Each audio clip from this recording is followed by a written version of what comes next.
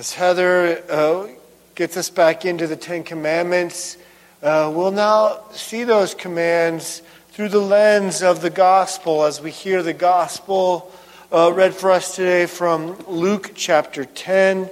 I'll begin reading in the 25th verse. And behold, a lawyer stood up to put him to the test, saying, "Teacher, what shall I do to inherit eternal life?" He said to him, "What is written in the law?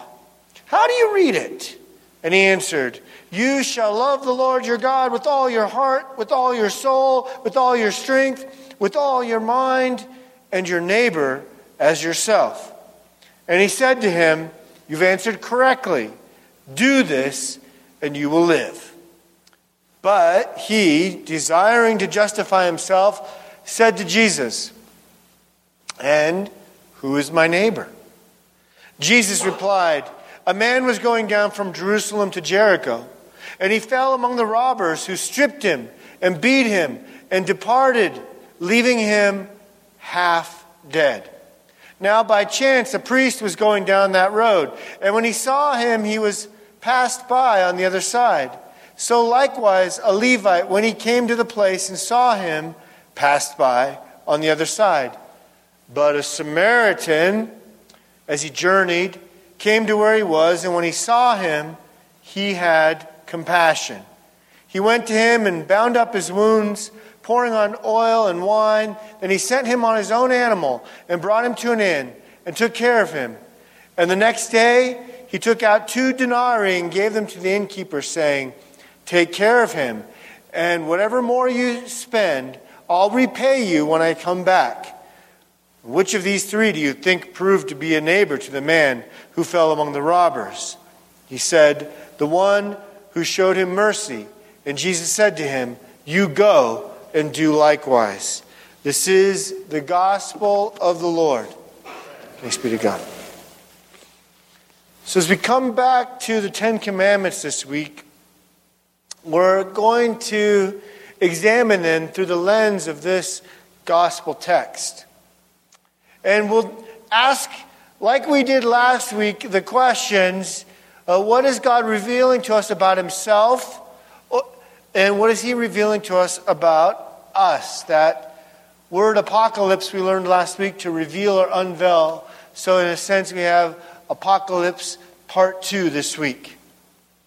In thinking of that unveiling, I was reminded of a comedian that we like who talked about office life. And this comedian talked about being in that office life and hearing about, they say and announce there's a birthday celebration for Bob in the break room. He goes on to say, "Well, I hate that guy." And then they say, "Well, there'll be chocolate cake." "Well, I should at least say hello, right?" That reveals not so much about love for him, but our hearts, right? We should just make an appearance. We're often like that. And that same kind of revelation is coming to us in the scriptures today. In Luke chapter 10, where we get what we call the Good Samaritan parable, which, by the way, interestingly enough, the word good never shows up in the text. We get this question from a lawyer. Now, don't think of a lawyer in the courtroom here. This is a lawyer in the sense of he was an expert in the law. He knew the Talmud. He knew the law of God. And don't think negatively when you hear this phrase, "came to test him," either. It may be that he came really wanting to know an answer.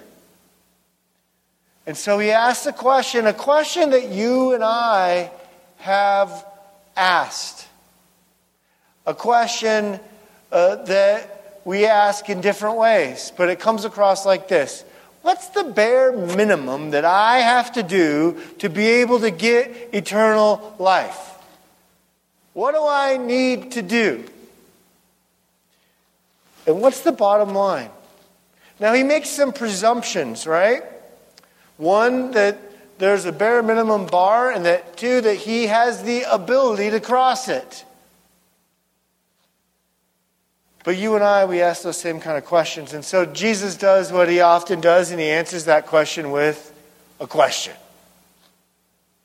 And this lawyer, this one who knows the law of the Lord, gives the right answer. He tells the great Shema, the great summary of the commands. Love the Lord your God with all your heart and all your soul and all your mind.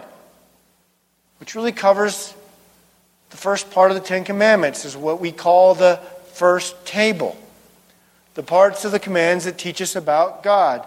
And then he tells us, love your neighbor as yourself, which covers the rest of the commandments.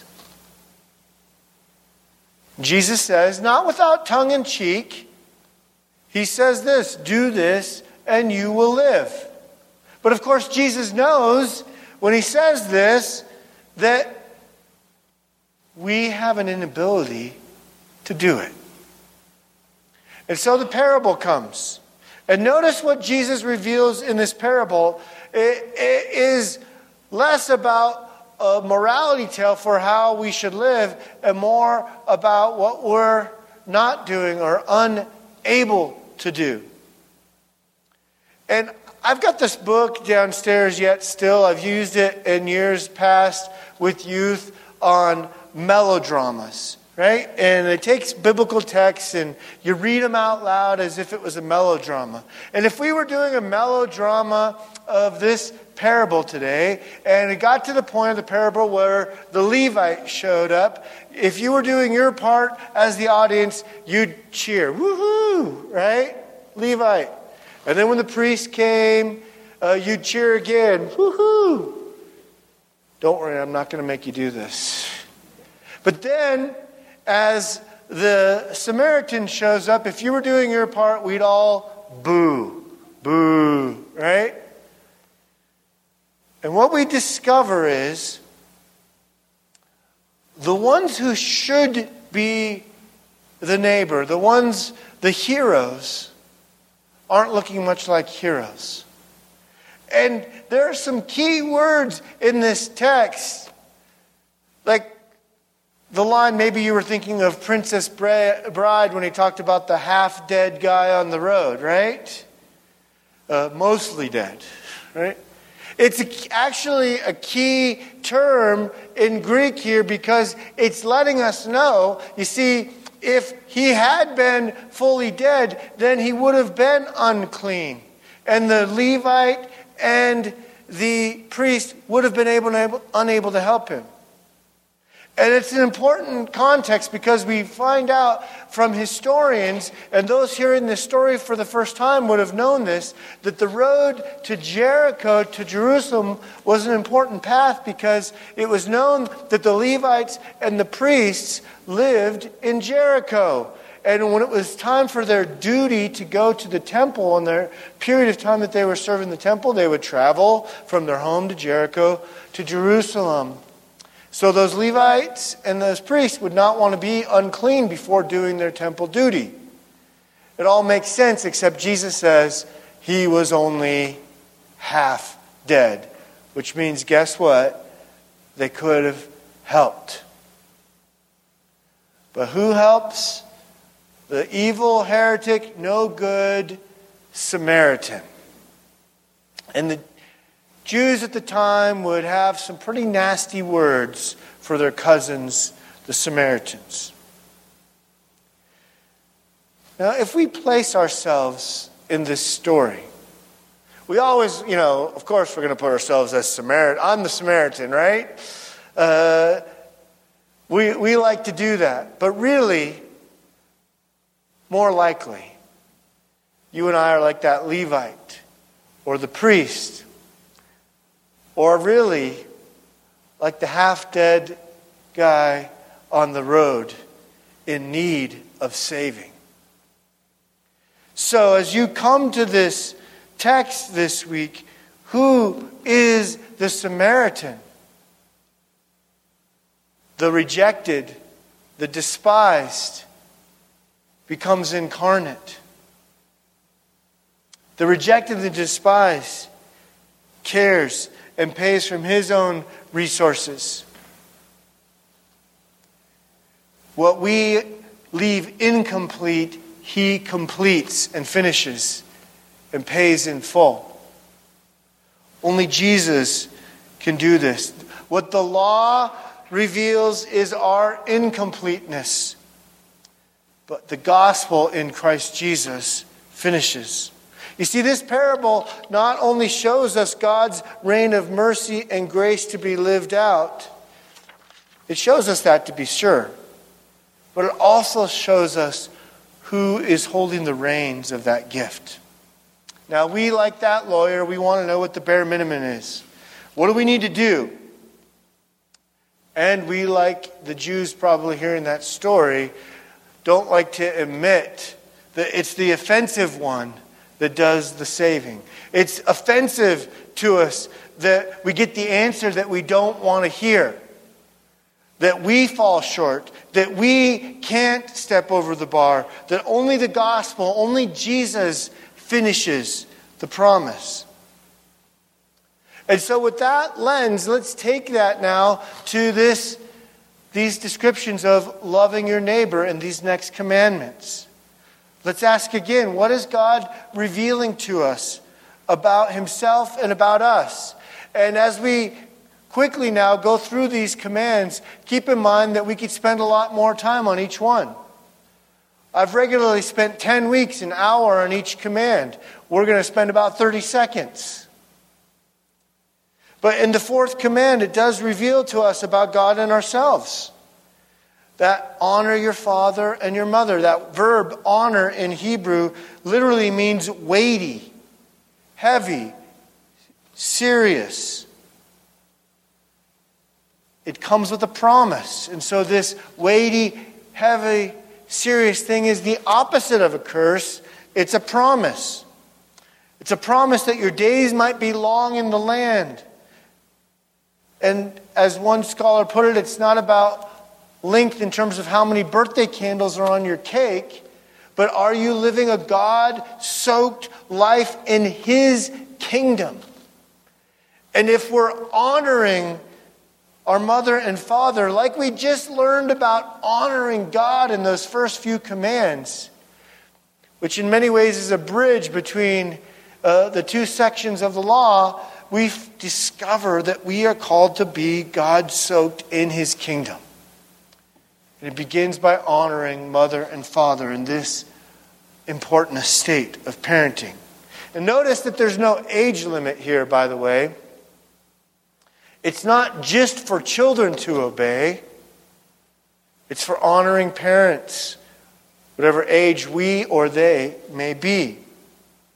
Now, I know you might be asking this question, and if we had more time, we could dive into it more deeply. But what if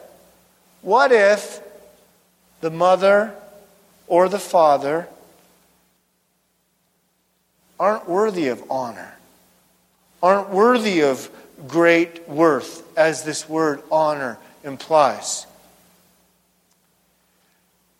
It does not mean, since we have this command to honor our parents, to honor our father and mother, that that negates the earlier commands to only have one God, to honor the Sabbath, or in particular to not take the Lord's name in vain. If they are taking the Lord's name in vain in the way that they're living out the estate of parenting, that is still a call put upon them.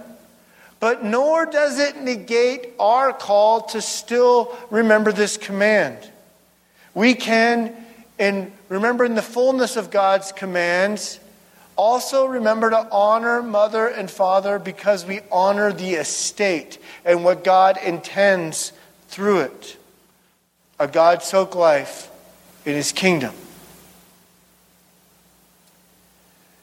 And so we can honor that estate even if the human individual did not. Let's go to the fifth command, that do not murder. In Hebrew, that word for murder is rasah. Sometimes we interpret that word incorrectly when we translate it as kill. It literally means to do not murder or commit manslaughter. And this is one of those commands that we are really happy to say, at least I can check that one off, until you listen to Jesus, right? Where he extends it, he expands it, that if you hate your brother or sister, you are guilty of this command.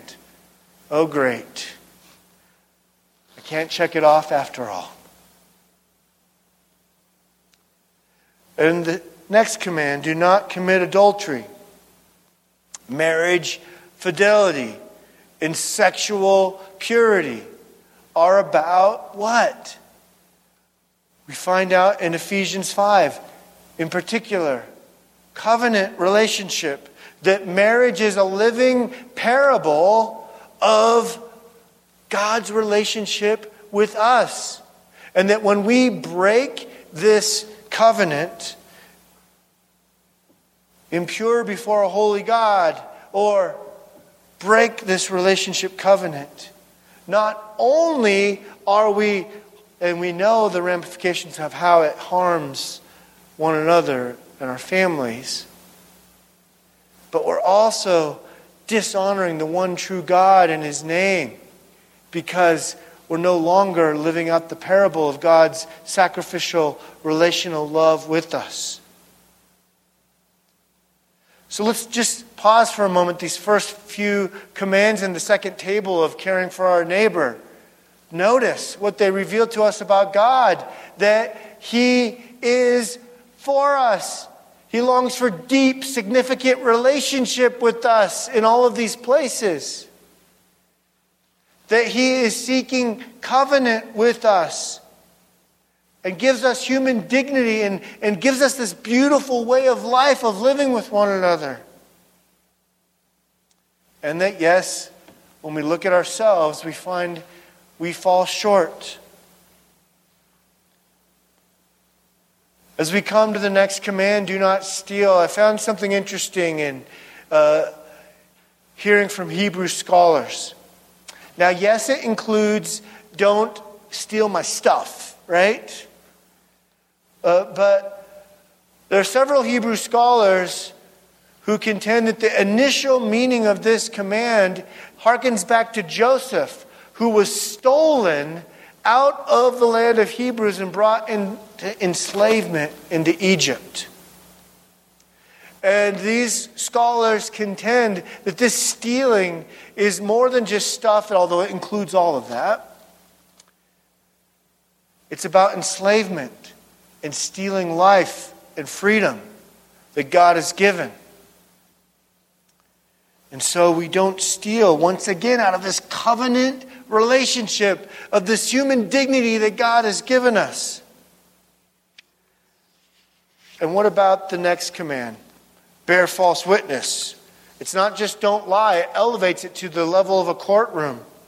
Stands closely and near the second command, and to not take the Lord's name in vain. It is truth-telling and truth-bearing as essential to be sure. Luther even puts it this way, and as hard as it is for us, to assume the best in bearing witness of our neighbor and not the worst. There's this covenantal relationship even there. Finally, when we get to the 9th and 10th commands about coveting, your neighbor's possession or life, when you covet, you're harming your neighbor. And where does coveting take place after all? In the heart. I often think when my heart is not in the right place and I keep it to myself, I can hide that. But my wife is quick to tell me, I can see it in your face, right? We can't hide it from God. We can't hide it from each other. And one commentator notes you can see the bridge that leads to Jesus' trajectory here of internalizing these commands. It's not just what we do, but it's what's in our hearts. And so, friends, much more can be said about these ways that we are called to love our neighbor. But they reveal to us the beautiful way of life that God has given us. A beautiful way of life that must be completed or we encounter the wrath of God. A beautiful way of life that shows God's esteem for humanity. And a beautiful way of life that we just can't seem to do. And so we respond either by saying, well, since I can't do it, I should give up. Or we become what we sometimes, those of us who lean on the grace of God, get called. Or some of us who have become this, theologians call it antinomian. That is to say, because Jesus has completed it, I don't need to worry about these 10 commands anymore, these commands to love neighbor. I don't need to worry about this law. We can, friends, not dismiss it. We can't dismiss it either because we are discouraged because we can't do it. And we can't dismiss it because we're encouraged because we know Jesus has completed it. These commands point us, and theologians call it the two uses of the law. One, for a beautiful way of life. And two, knowing that we can't, that we need the gospel. We need to come to Jesus. It points us in many ways back to that verse, first command. To have no other gods. To worship nothing but the one true God.